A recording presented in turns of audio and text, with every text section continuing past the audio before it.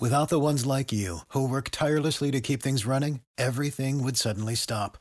Hospitals, factories, schools, and power plants, they all depend on you. No matter the weather, emergency, or time of day, you're the ones who get it done. At Grainger, we're here for you with professional-grade industrial supplies. Count on real-time product availability and fast delivery. Call, clickgrainger.com, or just stop by. Grainger, for the ones who get it done.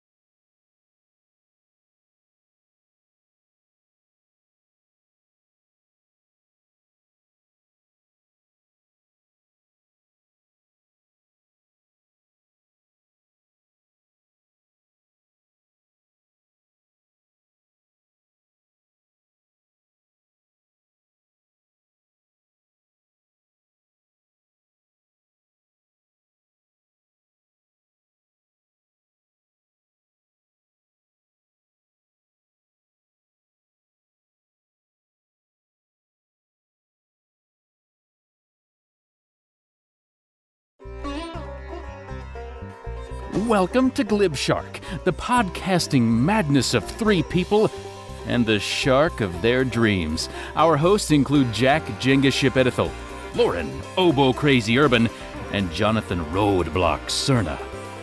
Dive in as they chat with interesting people across the internet and generally talk about really geeky things. Be a chum and join us, won't you? It's time for Glib Shark. So it's been a few months since I've done this. So luckily, I prepared a script just in case I forgot what I was supposed to say. In case you've forgotten your name and the name of the show that you created a dozen years ago. All right. So apparently, the first line of the script is "Hi, I'm Jack." Very good. Keep going. Okay. So far, so good. And you are Lauren. That's right. And we have a Jonathan somewhere waiting in the wings. Yes. He got us started and is now indisposed, as the professionals say. All right, welcome to Late Night Jenga Jam. Wait, no, that's not right either. Glib Shark. Yes. We are Glib Shark. Just shaking the rust off, getting back into podcast shape, live shape. We are recording this on July 18th, 2017. And we've got a lot to catch up on. I haven't been here in, I think, at least a couple of months, 2, maybe 3. I'm trying to remember the last time I was actually on the show. Consistently, it's been a very long time. I think you've been on once or twice in the last month or two. And then we've missed a couple of episodes for a variety of reasons, RTX being one of them, which is, I'm assuming, one of the things we want to talk about. But, I mean, but it wasn't like it was a surprise. You warned everybody. You told everybody what was going on, at least in general. You've announced why, and it was all a very good reason. So I don't think you have to apologize or anything. It's just, it's life, and a new life too. Ah, yes, so much to talk about. Not the least of which the birth of my daughter, but RTX, Lady Doctors, Game of Thrones, so much more. All the thrones. But, before we do anything, we have to get to you, the lovely, the talented, the amazing Oboe Crazy, here to do a little something that we call This Week in Geek. How are you, Lauren? I am noticing that on our Skype call that we are currently using, and in my tiny little window where I can see myself, I am seated not where I normally am on the couch, and so behind me I have the blocked off window, except it's very badly blocked off, so I apparently have light spots. I don't know. How many lights are there? Are there 4 lights? Please tell me if there are 4 lights. There are 4 lights! Yes! I knew I could do that. I just have one thing for This Week in Geek this week, and as a surprise to nobody, it's D&D related, because that's kind of taken over my life recently for a variety of reasons. If you are a fan of D&D, but not a fan of carrying around 20 million books. Because let's face it, especially if you're a DM, there's a lot of books. Now, you can get away basically with 3 books as a DM. You can do the Player's Guide, the Dungeon Master's Guide, and the Monster Manual, and that is it. You can even get away with less if you really want to. But the more you collect more things, the more books there are, and it gets heavy. Plus, there's some paperwork involved in playing D&D, and some math. How would you like to make all of that easier? Yeah, I knew you would. Now, 4th edition with Wizards of the Coast used to have a big online system that you could go to create a character and do some other stuff too. But it was, I would say, stripped down in a lot of ways, and it wasn't a full suite of tools that everyone could use, players and DMs, in order to be able to manage their game completely online. And so with 5th edition out, even though it's been out for a little while, Wizards of the Coast said, we're going to take the time and try to do this right. It's not going to be immediate, but we're going to do it right. And so for the last couple of months, we've all been participating in D&D Beyond, which is an online compendium, essentially. It lets you, it does everything you would want an online resource for D&D to do. You can create characters, you can create classes, you can look up spells, you can build campaigns, you can use items, you can look up monsters, basically anything with the core rule books and even some of the extended rule books that you can do with this online builder. Now, it's been in a whole bunch of phases of alpha, beta, probably some other Greek letters, but they finally announced today, actually, that the full D&D Beyond website will be launching Tuesday, August 15th. That's right. All of the content will be available, and also their subscription model has been outlined. Because up until now, with it being in beta, it's been completely free for anyone to use.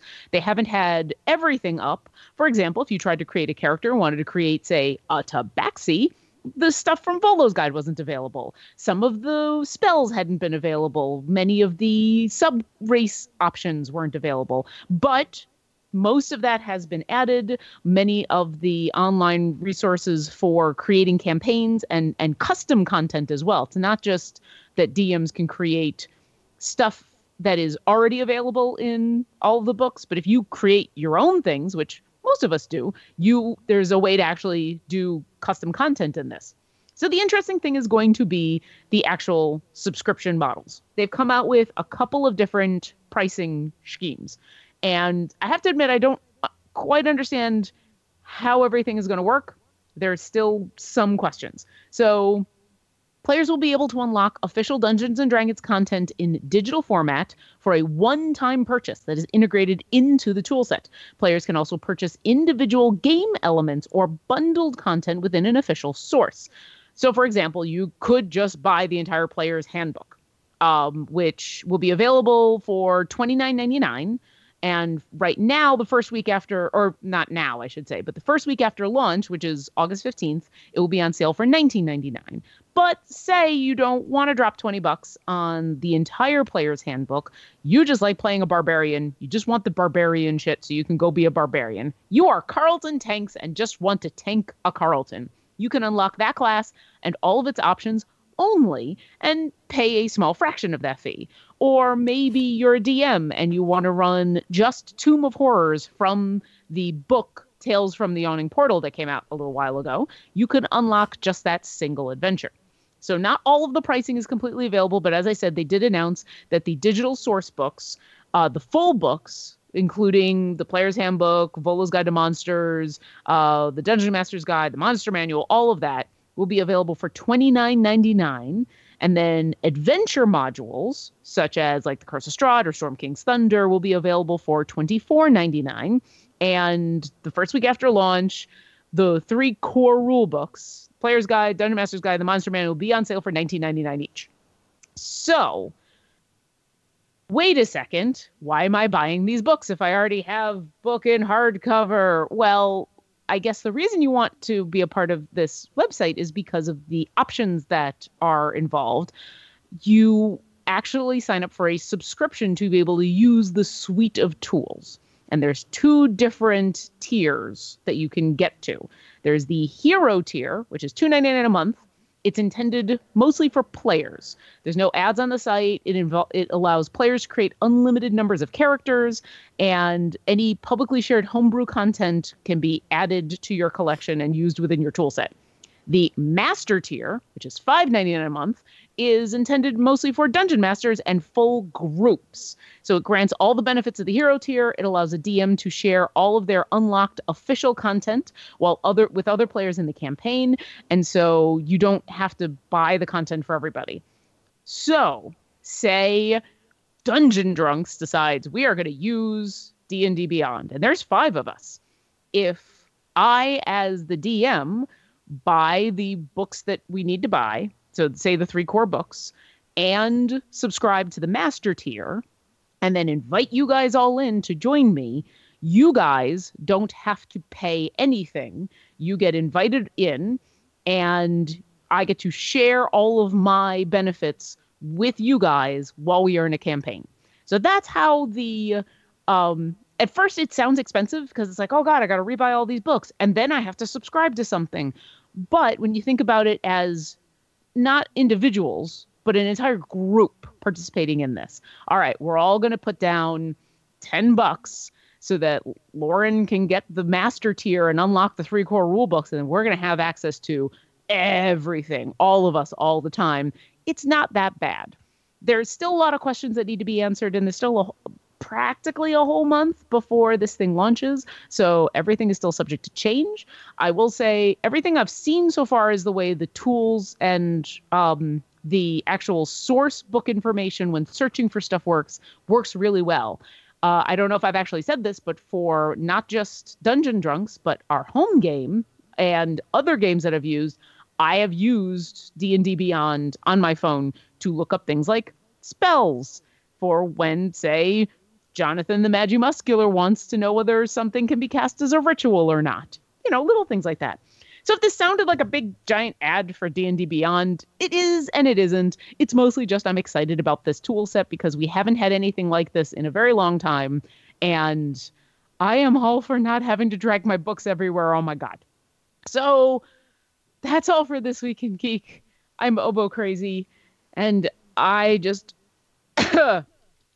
rolled a nat 1 on my Constitution saving throw, and I'm tired. Oof. Oh, the world is indeed a strange place. If you have a fact you want read live and on the air, you can send it to Lauren at obocrazy.com or tweet her at obocrazy, and she'll read it live and on the air.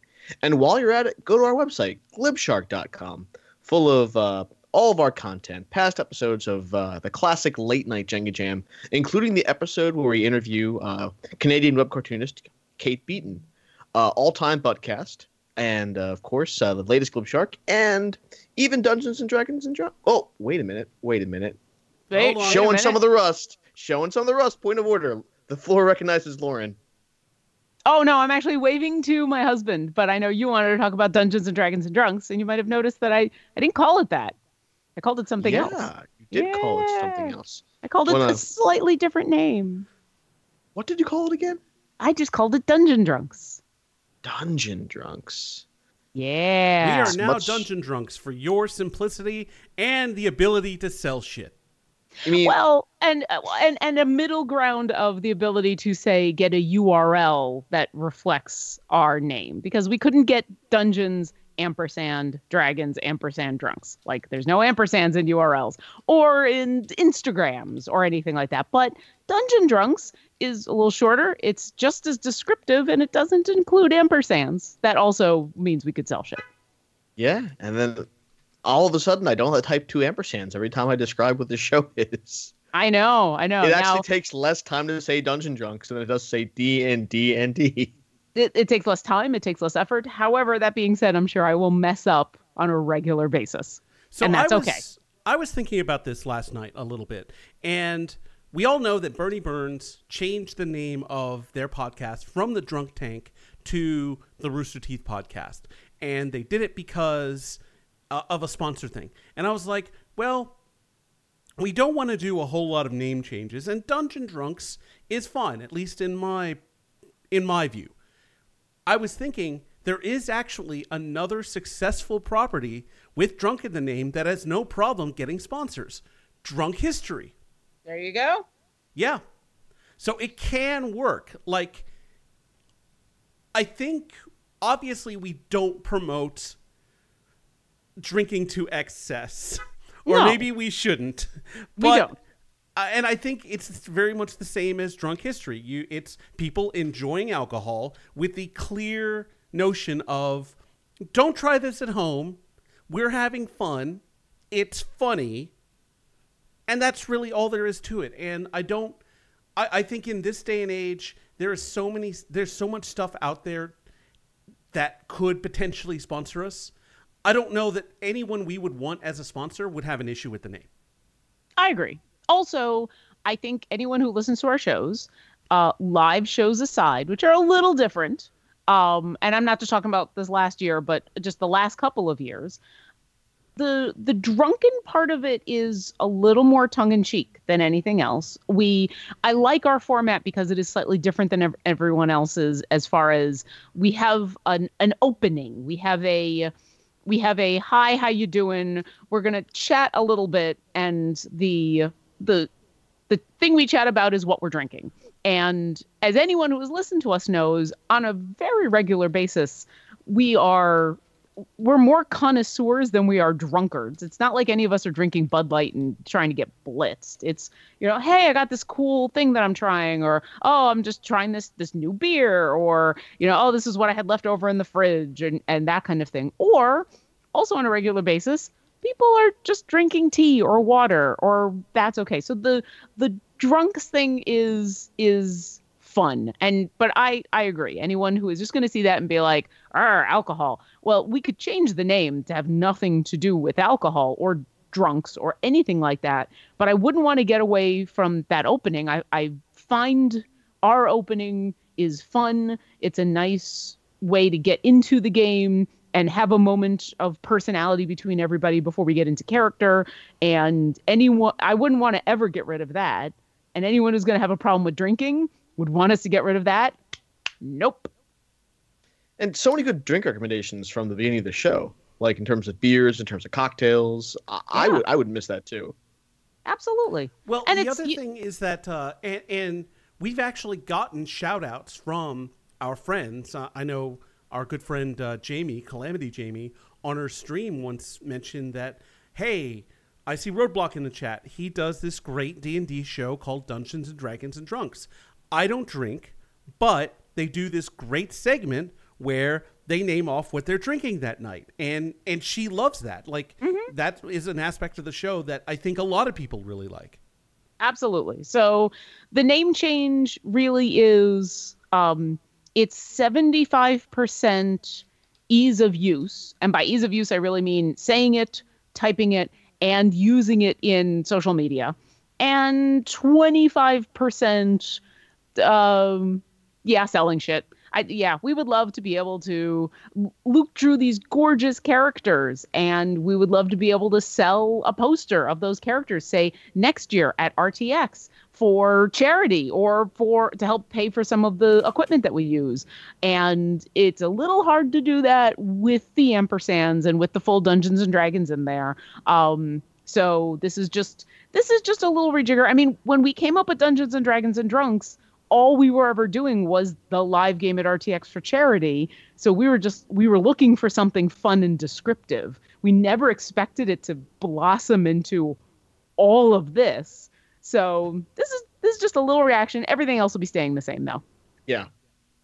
And we have a website, dungeondrunks.com. So to be clear, Travancore will not be switching from a bow and arrow to a grappling hook because sensors.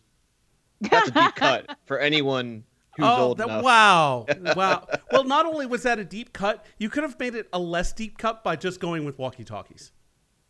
Yeah. Both of those would have been semi-deep cuts, and I appreciate both of them for different reasons. But I that still bothers me. It's been like 25 years. Why did they give him a grappling relieved. Hook? I saw E.T. on TV, I think it was. This was about a month or so ago. And it was on like Sci-Fi or something like that. So we were just kind of switching channels. Like, okay, well, we'll watch this for a bit. And I was very, very happy that when it got to the part where the FBI agents and police are naturally carrying shotguns, they were still fucking carrying shotguns. Good. It helps that Spielberg came out later. I don't remember how much later, but it was a little while later saying, that was a mistake. I shouldn't have done that. It helps. And so he probably also has a hand in making sure that those edited versions, they don't do that edited version anymore. Yeah, I hope so. Yeah. But do we want to talk a little bit more about RTX in general, since this is the first time we've had a chance to talk about it? I would love to talk about RTX in general. Yeah. Hey guys, how's RTX? Yeah, and it was pretty great.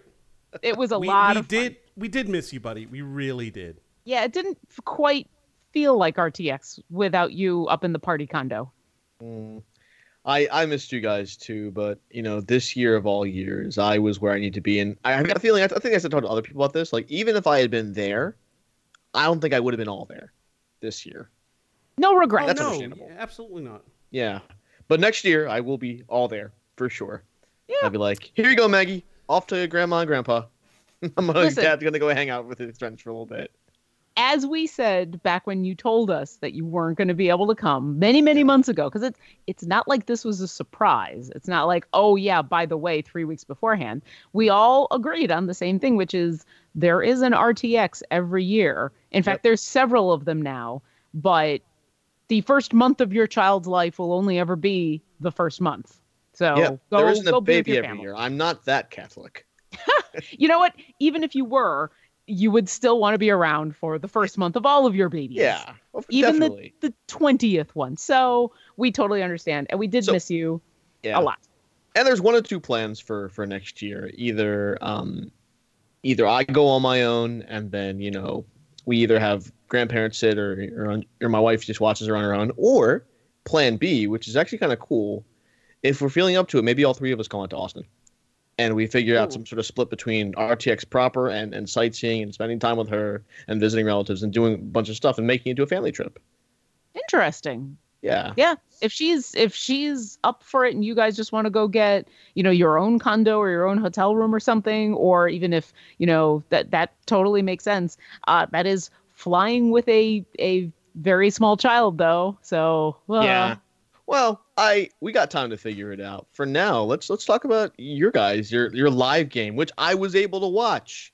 Yay, we were live For once, streamed. it actually worked. Yay! I was very, very happy about that.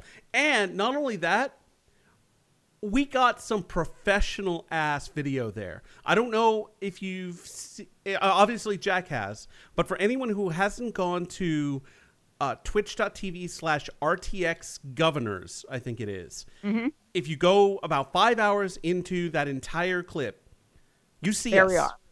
And we're the last 2 hours of the clip. We are in beautiful high definition. Yeah. You can see almost every bead of sweat on my bald head. It's glorious. It gets much worse when I get a lot more drunk.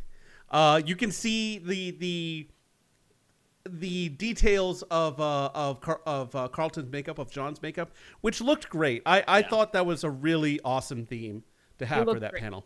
Listen, you all look great, but he brings his A game every year for that. Particularly, I got to call John out for that.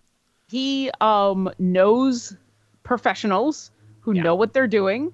He treats professionals like the professionals that they are and pays them what they are worth. Absolutely. And they, in turn, make him look fantastic. And I'm not saying he does all the right things. And then he spends all day in that makeup, which, so by that panel was at 4:00, but he was in makeup and ready to go at like 9:00 in the morning. I think I saw him first thing in the morning when the convention center opened up. So, or no, I saw him that early in the morning, but the convention center hadn't opened up yet because it was Friday. But yeah, he spends all day in that makeup, and he looked fantastic. Yeah, every year the Guardians and the tech people are awesome. The last couple of years that we haven't been live streamed have never been the Guardians or the tech on staff, on hand. It hasn't been their fault. It's always been a last minute decision by the people running RTX and deciding that evening events would not be streamed. So I've never really.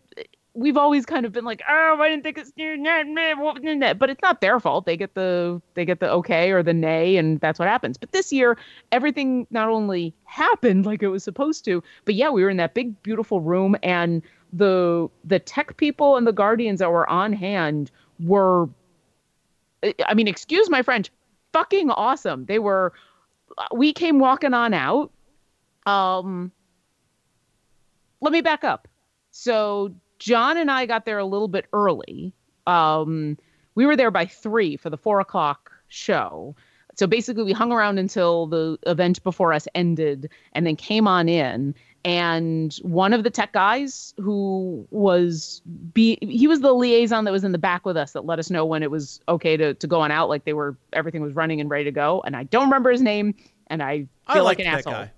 They were all cool, but yeah, he was super cool. He had the right amount of calm professionalism while not coming across as too chill to care. Like, that's a hard line to walk of like, I know what I'm doing and I'm going to do it, and I'm going to do it well, and I'm going to treat you with respect, but I'm not going to be frantic about it.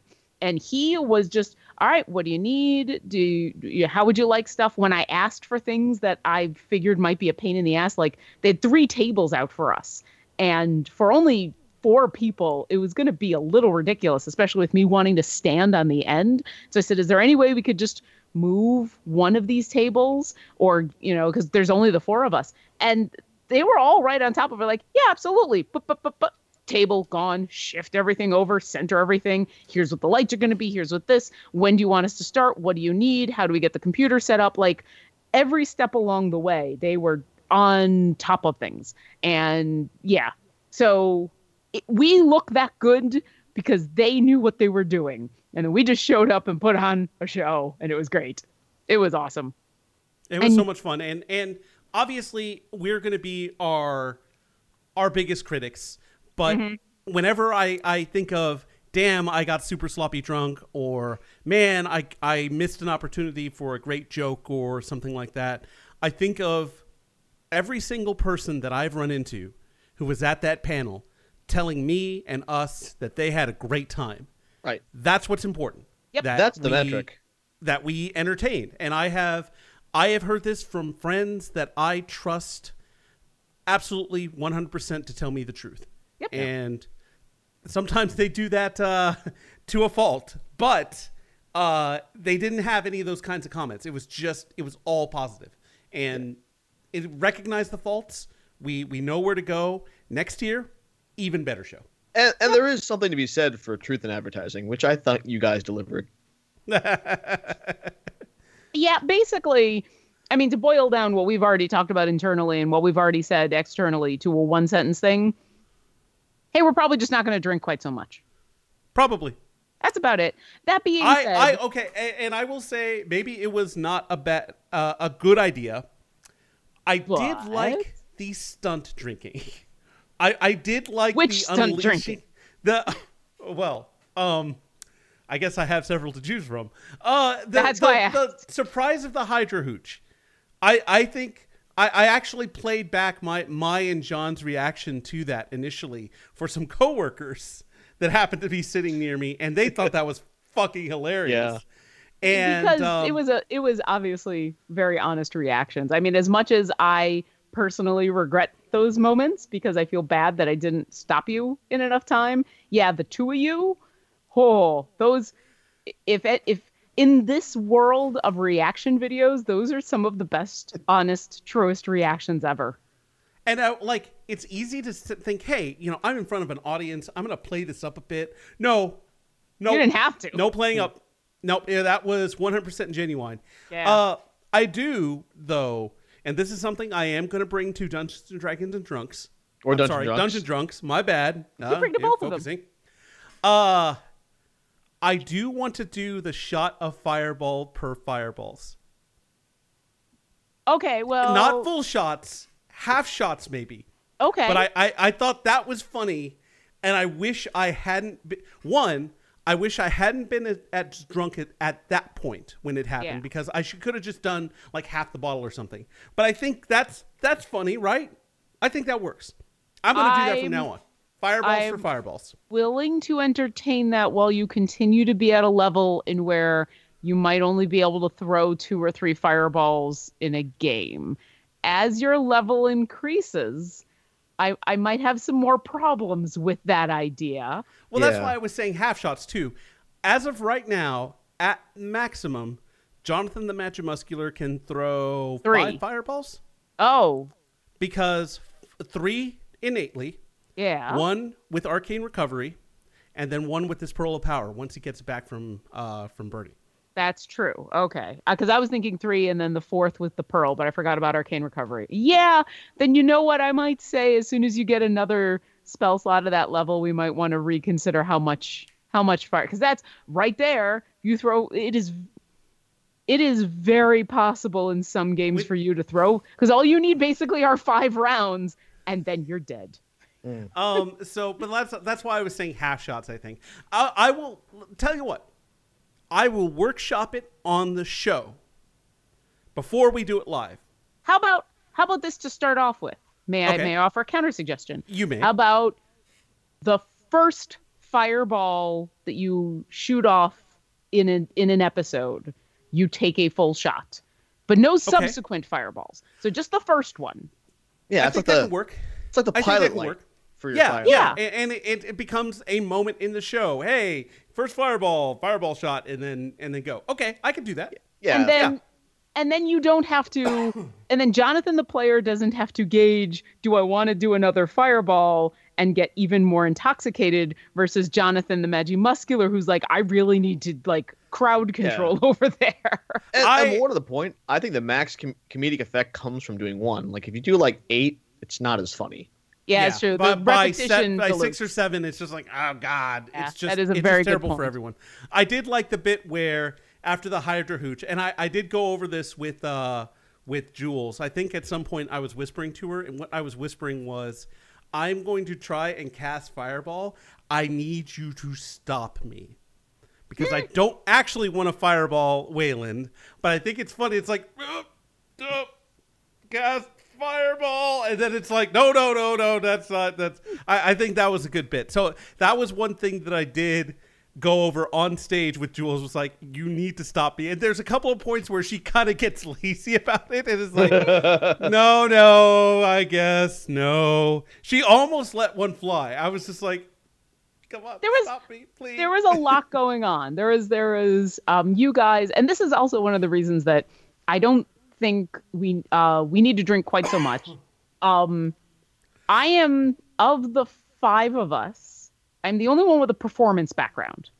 And I say that because before we went out and the last couple of games, most of you have mentioned at some point about your nerves, about being nervous about going out and being able to perform in front of a crowd, which is 100% a normal reaction to have, even for someone with as much performance in background as me.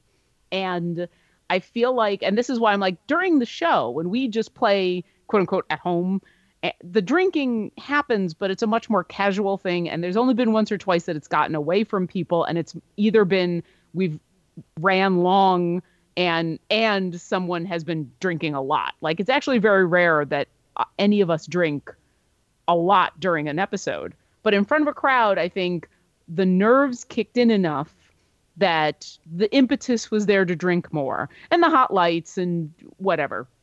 I would like to say this in front of our crowd, in front of the Glibshark community. You guys don't need to worry about it.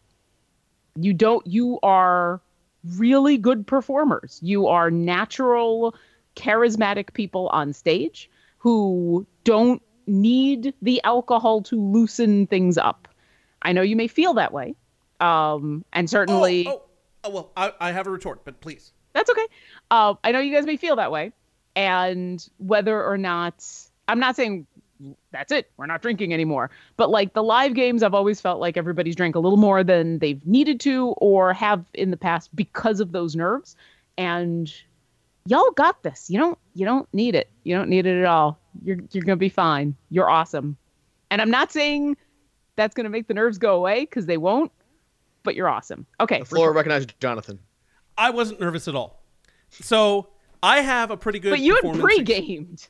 I had pre-gamed, that's true. But I pre-gamed to get there, and it wasn't because of nerves. I mean, I don't have nearly the performance experience that you do, but I have done lots of performance. I was in marching band. Yeah. I had solos in marching and symphonic band. I'm a Toastmaster. So I have that experience in front of a crowd. I did it because I thought it would be funny. And that was my motivation. It wasn't to calm nerves, although that was probably a pleasant side effect, because I tend to get nervous before lots of things. I get nervous before we do raid night sometimes, because like, man, I just wouldn't really do well at the raid this week. I really did it because I thought it was going to be funny. And I can definitely see in the footage where it was funny for most of the show, and then it reached a point where it was just not funny anymore. Well, and I know that now. May I not retort, but comment on that? Sure. Floor recognizes Lauren. You're right that it was funny. I'll say this. If you didn't have the I'm drinking part to be funny, you are funny. Yeah. It still would have been funny. Yeah. I know, but and I probably played it up because it's the live show. Yeah. I kind of wanted to give a special performance, and Absolutely. Let's face it, it's RTX. People get drunk at panels. Yes. I've been drunk at panels that weren't that one.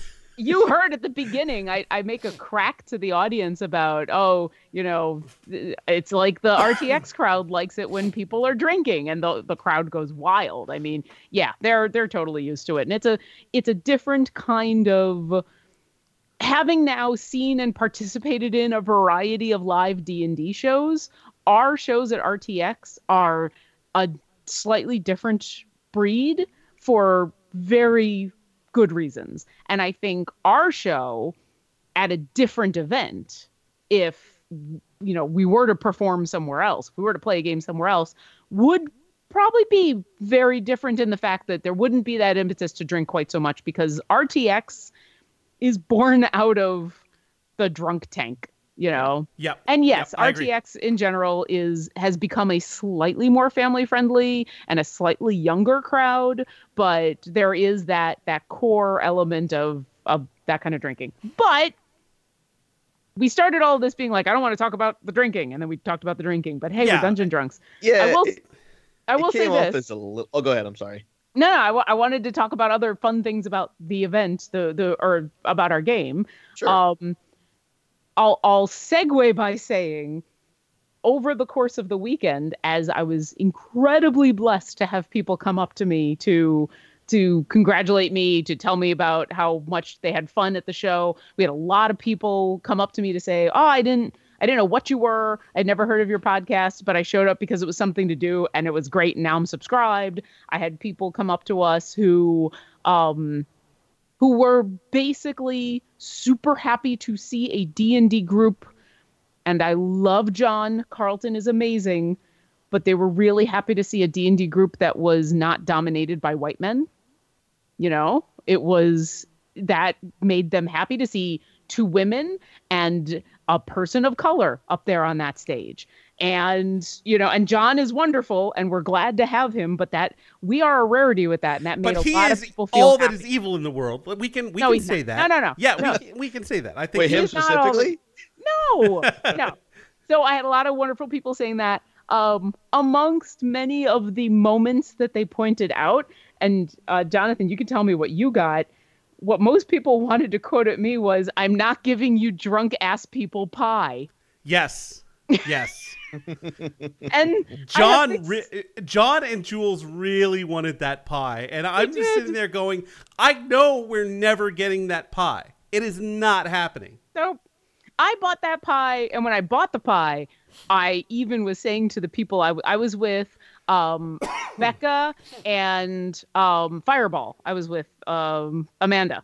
And even as I was buying the pie, I was telling them, there is a good chance by the time we get to the portion of the show where I'm going to pull out the pie that I'm just not going to want to have the pie anywhere near them, because I don't want accidental food fight. But I I wasn't expecting quite so much. And No, that was a moment I should have just left the pie alone. And as soon as I picked it up and I saw your eyes light up, and it turned into, I guess, a meme because as I said, I had like a dozen people over the course of a couple of days be like, I'm not giving you drunk ass people pie. And I'm like, or a moment. Yeah. So it worked out great, I think. Yeah. Lauren. Yeah. Your fears were well founded. Good. Yeah. There were people in that front row, that would have gotten a little bit of pie if we had gotten our hands on it. So good on you. That was an excellent call. But I do appreciate that people found that very funny. The other moment that people really enjoyed was the moment where I said that the pie monster was going to do its legendary reaction, and you and John, being the seasoned players of the group, went, "The pie is legendary reactions." That made everybody very happy. So, what were some of the moments that you got tossed at you, Jonathan, that made people happy? Mostly people reacting to the ghost pepper moonshine. A lot of people asking if I was okay. The people that I saw the next day while I was cosplaying, they would, if they recognized me or said, "Hey, that was a great panel. Are you okay?" Yeah, yes, I am fine. Okay, how about non-alcohol related stuff? Or at least were there any, I love the moment when... I personally loved the moment when, and I have gotten a couple of comments on this, when John is first taking this first sip of Hydra Hooch, as soon as you said the name, I'm like, I have to throw a Hail Hydra in here somewhere. So you can see, like, as soon as he grabs it and is about to take a sip, I undo my mic. I'm like, I am full well ready for everyone in the audience to hear what I'm about to say. And just as soon as he takes it, and then I'm like, Hail Hydra. The audience reaction, his reaction, were all perfect. Yeah. Absolutely perfect. Well, Jenga, as a viewer of our wonderful podcast, what were some of your favorite, maybe less than alcoholic moments? Well, I think the Hail Hydra moment definitely was a hallmark there. I did like how you were able to. So Jonathan, I've known him for a very, very long time, and he is a very polite person. He does not say "shut up." He says, "Hold on." And hold on. About 20 hold on in, Lauren, you finally reasserted yourself. No, I am the dungeon master. You hold on, and I'm just like slow clap. Bravo! I am so sorry. That is one of the things that makes me cringe is how much interrupting cow I was. It wasn't just, if it makes you feel any better, wasn't just you. No, I know. No. I feel like you guys.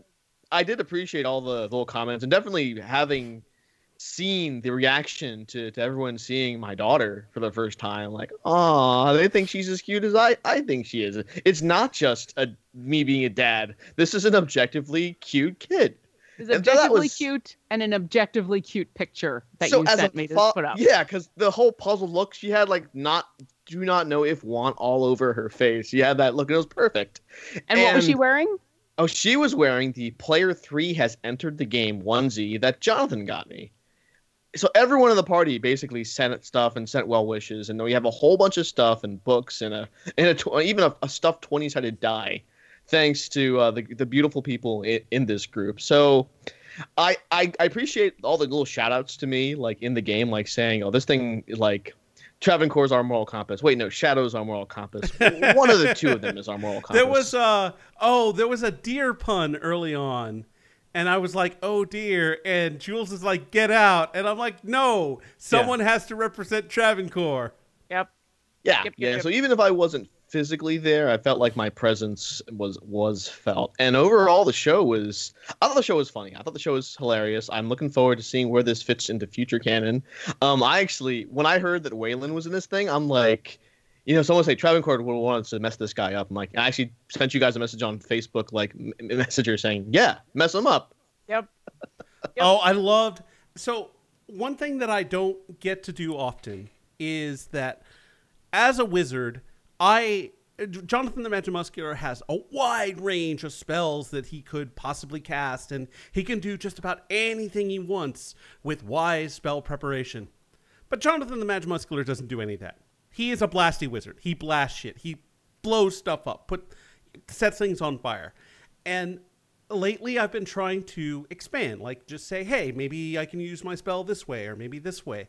And I felt like the live show was one of the first times where not just with a few spells, but with almost all my spells, I was able to add a funny little spin to them. So that was fun. I did enjoy that quite a bit. Well, and related to that, I enjoyed the moment that you were like, I want to be able to do the punchy fireball. I, as the DM, appreciated the opportunity to do something, to let you try to do something cool by asking you to do something. Because so you rolled and you hit, and then I asked you to roll the melee spell attack. Yeah. And there was a moment of consternation from everybody where they're just like, what do you mean? He's hit. That's all it should be. And I'm like, nah, I just want to make it cool, because something like that, I feel like, just like anything you do role-playing wise, if you try to do something epic but cool, I want you to have the opportunity to do it. It just might have the opportunity to fail spectacularly. So I appreciated and I enjoyed the fact that you asked to do something that was still 100% within the bounds of the game itself. You just asked to do role-playing coolness with a mechanical spell, and then rolled with me as I made you do something to make that happen. So I appreciated that. I will say, probably my favorite moment of the whole game was Bernie completely demolishing everybody in the pie eating competition. That was fantastic. And honestly, I'm glad it played out that way. Yeah. I knew there. So I had created, Luke had to sit for weeks listening to me come up with carnival type events for you guys to participate in. Many of which were more geared towards some skills than others. Sadly, we only got to essentially one of them because Waylon kind of had to happen. And the end obviously was the Pie Monster end. But depending on what you guys have been asking for, I had like 4 or 5 other games you could have gone and done. And they all were a variety of different skills. Some of them I basically, depending on, you could have just picked a skill. And if you'd argued it was worth it, I would have just let you use it. But when Carlton was all about strength and the strength competition and the hammer and the thing and everything, and then Bernie jumped in and is like, well, statistically I have a chance, so why not? I was like, yes. And then when she rolled that natural 20, her laugh is probably my favorite thing in that whole 1.5 hour adventure. That was pretty great. That was amazing. That is one of my favorite moments there. There are people who complain about that type of thing. There are people who say, oh, well, if you've got a half-orc barbarian who is all about strength and a gnome cleric, then the half-orc, just because of some dice rolls, the half-orc shouldn't be completely beaten by the gnome. And my answer to that is, you watch that competition and there's no way you can tell me that isn't amazing and fun. And that's why D&D and that D20 is the best thing ever, because you know what? All of us are really good at something, and all of us suck at that thing every once in a while. Yeah. And all of us get a moment of crazy inspiration and are suddenly amazing at something that we usually suck at. And that's D&D. Yeah. Real talk, maybe our background doesn't determine what we're capable of. A little bit of social commentary for all you guys out there. That one was on the house. Not only on the house, but so I'll say this. We talked, so we played this game, and then we all went back to our condos and recovered from the game. And then later on that evening, Izzy ran a game for a bunch of us in the condo, which included Jonathan and I and some more of our friends. And I had drinks. You had more drinks. I had more drinks.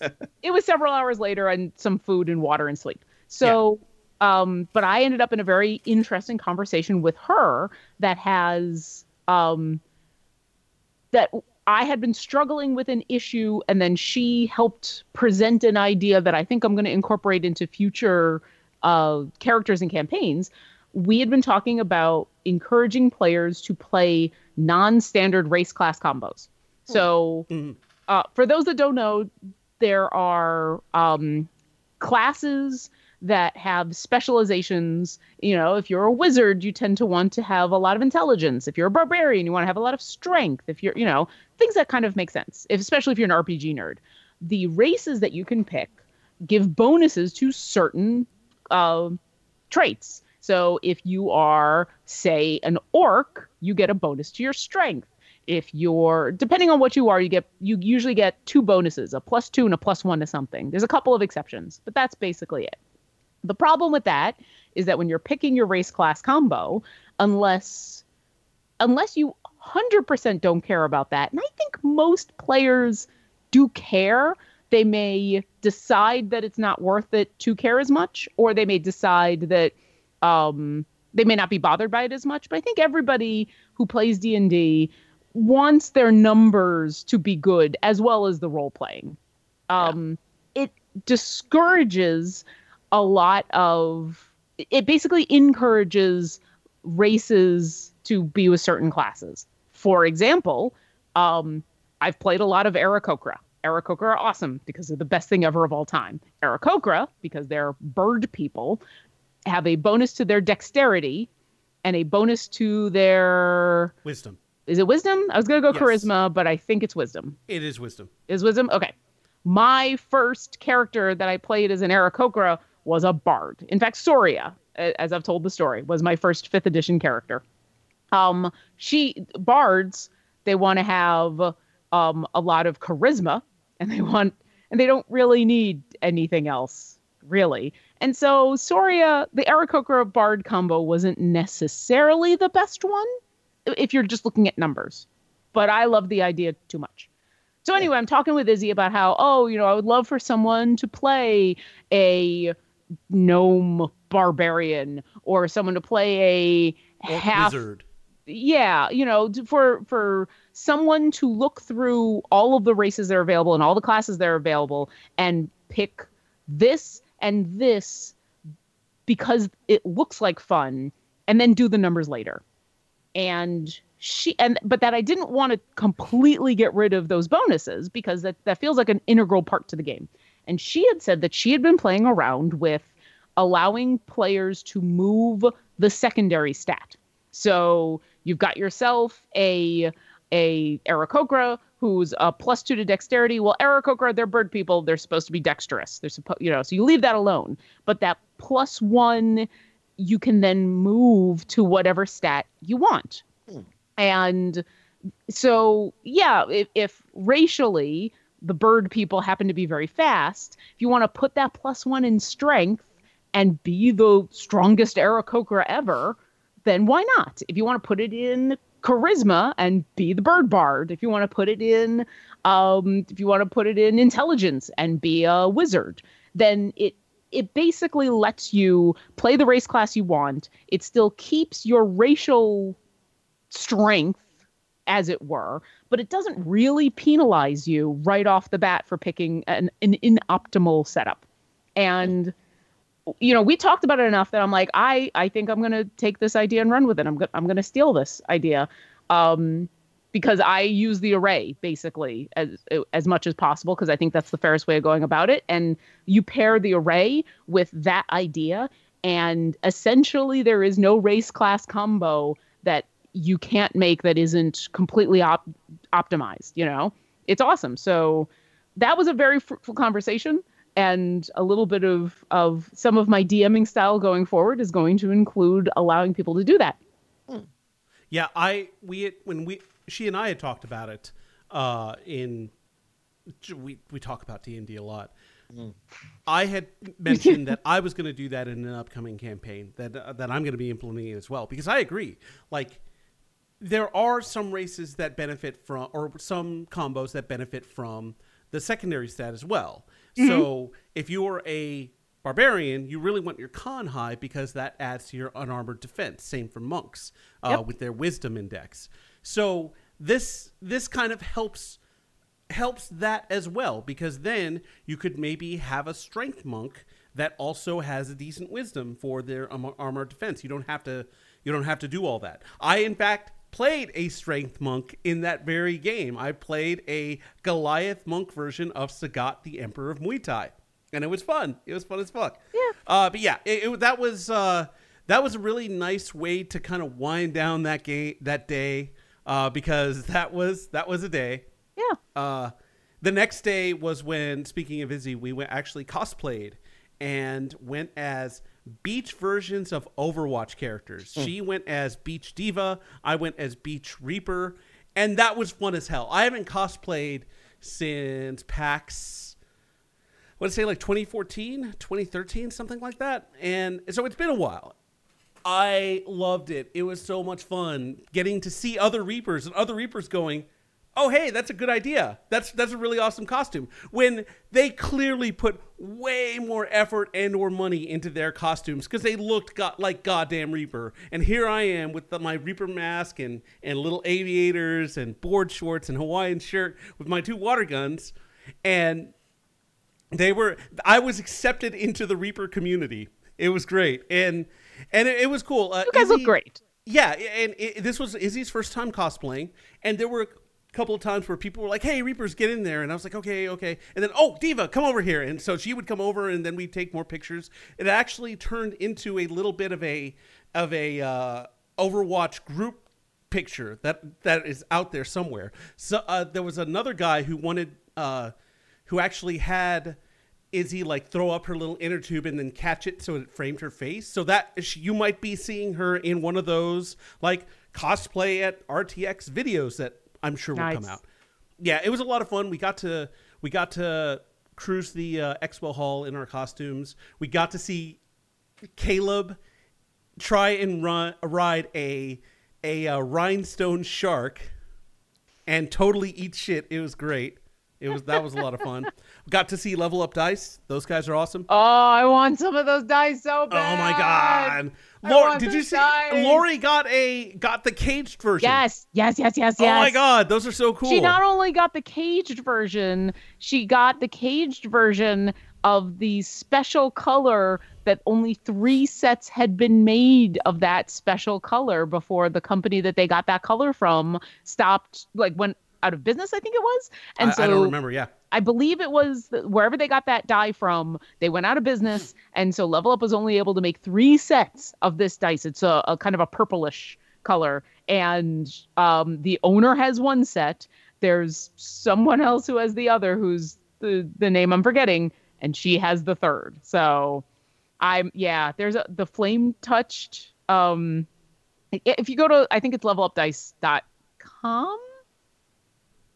I'm going to double check that real quick while we might change what we're talking about, mostly because they're an Australian company. I know they have an American store that just opened up, Level Up Dice. I'm going to double check that it's a .com before I send people. It is a .net. So levelupdice.net. And when you see the prices, the first thing you're going to say, if you've never seen dice made out of precious stone or metal or anything like that, you're going to be like, what am I spending all this money on dice for when you can get like a $9 set of plastic dice? Listen, what they are selling is top quality dice, and the prices they are asking are incredibly reasonable. Super duper reasonable.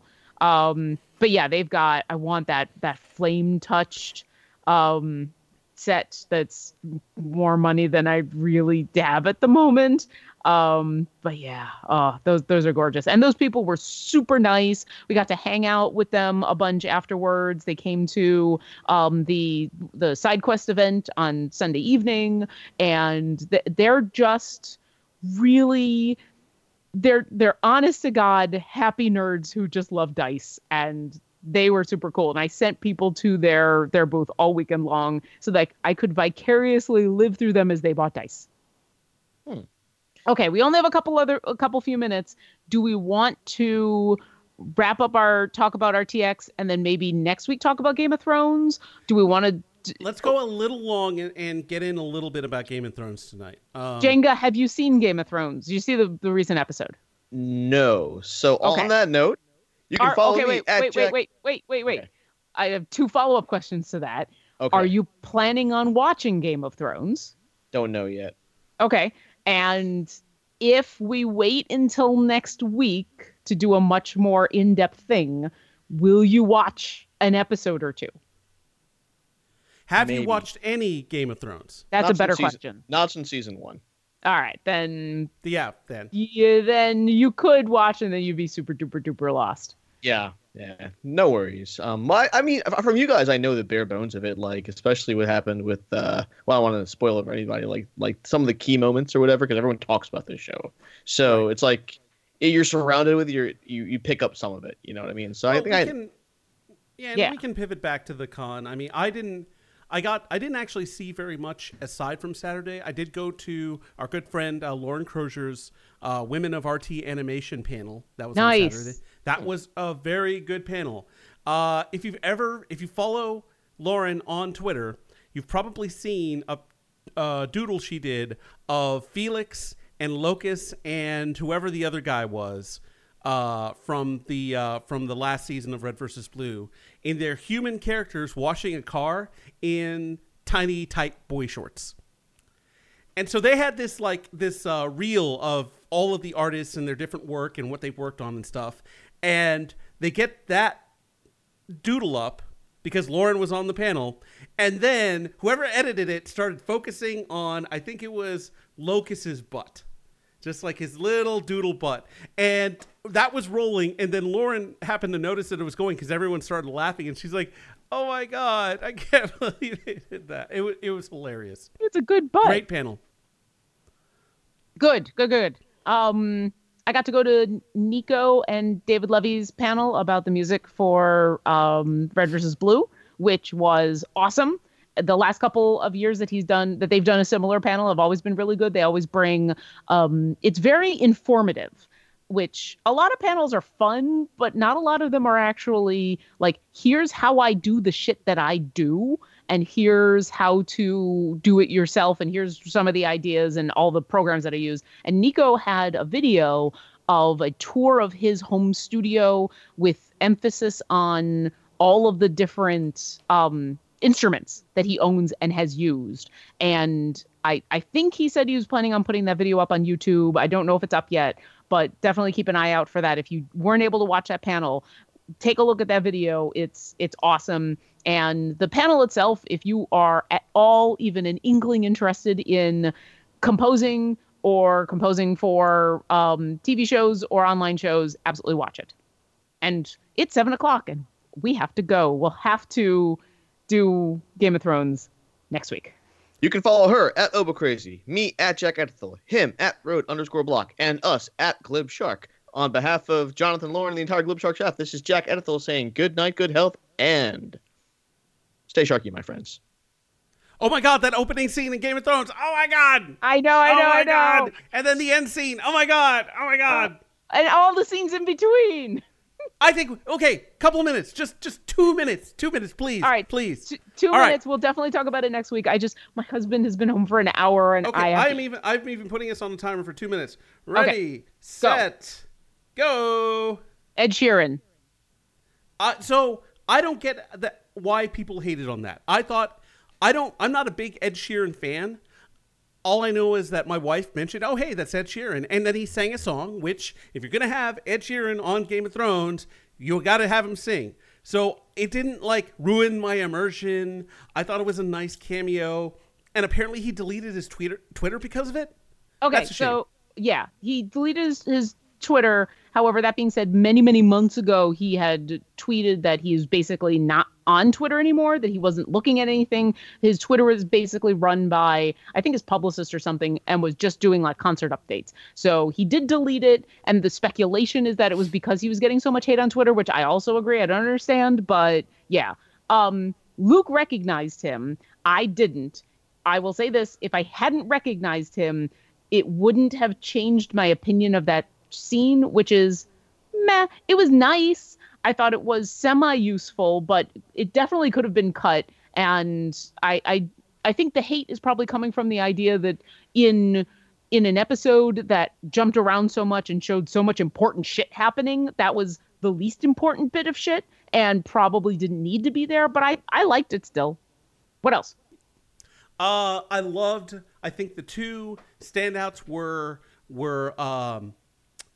David Warner as Sir Walder Frey, played by Arya Stark, which was pretty great. The other one was the Hound. I thought he was fantastic. One thing that I do want to say is that I both love and hate that Game of Thrones respects their audience and expects them to remember things like the little peasant couple, or the peasant man and the peasant little girl that he left to die, essentially, and that this was a callback to that, and there wasn't anything other than, oh hey, there's this realization. But if I didn't have the previously, then I would have been lost. But I'm really glad they put that in and trust the audience to know shit. I think if you didn't remember it, I think there was enough in there. But just like the character that came out was just like, you knew who these people were. There was enough in there with his acting, with what was going on, to know, oh, he is somehow responsible for these two, and that's why he's doing this. Like, I think you knew everything you need to know. Having remembered what happened helped. But I think that was still, I agree, that was a brilliant scene. Anything else? I think that's it. Oh, some friends pointed out that Dany running her hands on the painted table at Dragonstone. Keep in mind that Stannis actually did bang a chick on that table. Mm-hmm. So where has your hand been? Ew. Yeah, nah. What are you gonna do? I am waiting for the other shoe to fall with Daenerys Targaryen, because at this point she is the front runner for everything. She's got the best army, she's got dragons, she's got ships, she's got all these men, and she's got some of the best advisors behind her. She's respected and loved. She has shown that she's a capable ruler who can both be tough but fair, and ruthless, and those three things aren't mutually exclusive. And she's made this brilliant maneuver to go to Dragonstone, and I'm waiting for the other shoe to fall, because everything seems to be going too well for her. I agree, and I think I want it to go well, but right, and I think there's a collision coming now that Jon Snow really needs to get to Dragonstone for that dragon glass, but that should be interesting, and hopefully that's something we get sooner rather than later, because this is the second to last season. This is the penultimate. Things have to start wrapping up. And there's only like 7 episodes. There's only 7 episodes, and then next season there's 7 episodes, and they're all supersized. They're all giant episodes. So, oh, what do you mean? They're like 90 minutes. Oh, I didn't know that. Okay, I think so. Yeah, I think so. Okay. Anyway, things have to wrap up, and I think that's a good way to get 2 big main characters together, is one of them needing something that the other one is at. So, and I think there's a very good chance that the 2 of them would be able to ally of everybody. But our 2 minutes are more than up. It was 2 minutes of 2 minutes, and so whatever. Anyway, okay. Thank you so much, and we are actually going now. Bye. I love you. I love you too. Bye. That's all for this week's episode of Glib Shark, but you can find more swimming around the internet. Go fishing for us on iTunes. We're a 5-star catch. Or follow us on Twitter @GlibShark. You can even drop us a line, glibshark@gmail.com. Until next week, stay sharky, my friends. For the ones who work hard to ensure their crew can always go the extra mile, and the ones who get in early so everyone can go home on time, there's Grainger, offering professional-grade supplies backed by product experts so you can quickly and easily find what you need. Plus, you can count on access to a committed team ready to go the extra mile for you. Call, click Grainger.com, or just stop by. Grainger, for the ones who get it done.